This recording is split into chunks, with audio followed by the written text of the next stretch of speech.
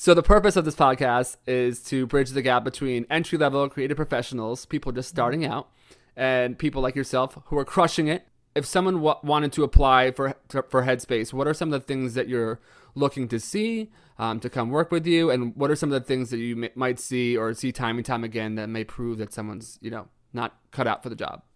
Great question. I'm going to answer your question first, and then I actually want to do a little self-reflection on career journeys, if you don't We're going to go mind. deep. I love it. This is perfect. Okay, good. When it comes to what we're looking for, we have an incredible benefit that we have a very strong talent attraction brand. Mm-hmm. So, what that means in translation is more people who are qualified to have the positions that we post apply to them than anyone has a right to see. Right. Mm-hmm. And so that doesn't mean don't apply, but it does mean like, wow, you're applying with a really large volume of incredibly like technically talented people.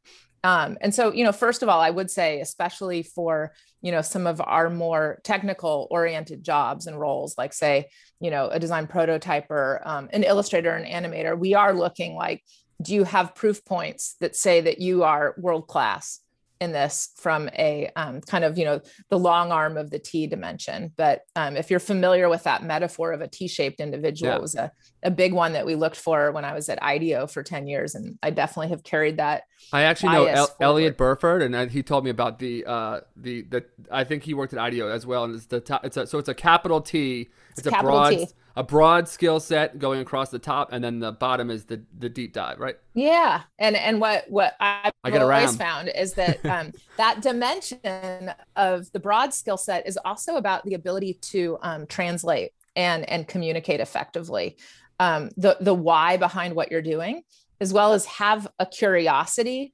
about others' whys, right? And so when it comes to being able to collaborate, you can represent your point of view, but you can also be receptive to others. When it comes to, having a strong intuition, you can represent your why and advocate. You can also be open to experimentation. And so that level of kind of openness, as well as ability to translate, is something that we deeply look for. Attitude and passion is huge. And that doesn't necessarily mean that like you are a meditation guru, right? Like I'm not, I'm a learner. I think that dimension of, for me, being a learner gives me more empathy with our members. And so, but having deep passion for the topic and a zeal to use the tools of design to change the world, if that's not too cheesy, is something that we definitely look for in candidates. And then last but not least is really energy, right? Like when you think about, especially I'd say these days when we're all connecting to each other over Zoom and via screen, are you someone that can enter into a conversation, into a community, into a place? And if you're given the forum, empowered to speak in an equitable environment that's inclusive in nature, like, do you take that opportunity and run with it, where you're able to act as an amplifier to the possibility and energy of the room for others? Yeah. So you're telling me there's a chance. No, it's cool. I have the energy part. The technical skill set, though. I'll see it in 5 years. You might need to work on the long T, but Yeah, that's good. Okay, so tell me about the career journey part. Yeah, I mean, so if you looked me up on LinkedIn, you can tell I didn't start out as a product designer. I started out as an architect. And I spent like 10 years being an architect of the build buildings kind.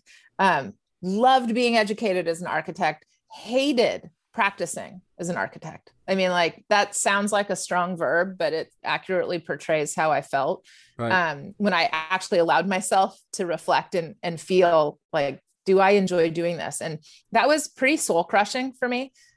Because I had not just an orientation of like, I go to Rice, I go to Princeton, but it was all about becoming a professor of architecture who had a small boutique practice. And what I realized was I had this massive crisis of conscience where I was like, I can't go be a professor of something that I don't actually enjoy doing. And I had, just this moment in time that it was in my very late 20s.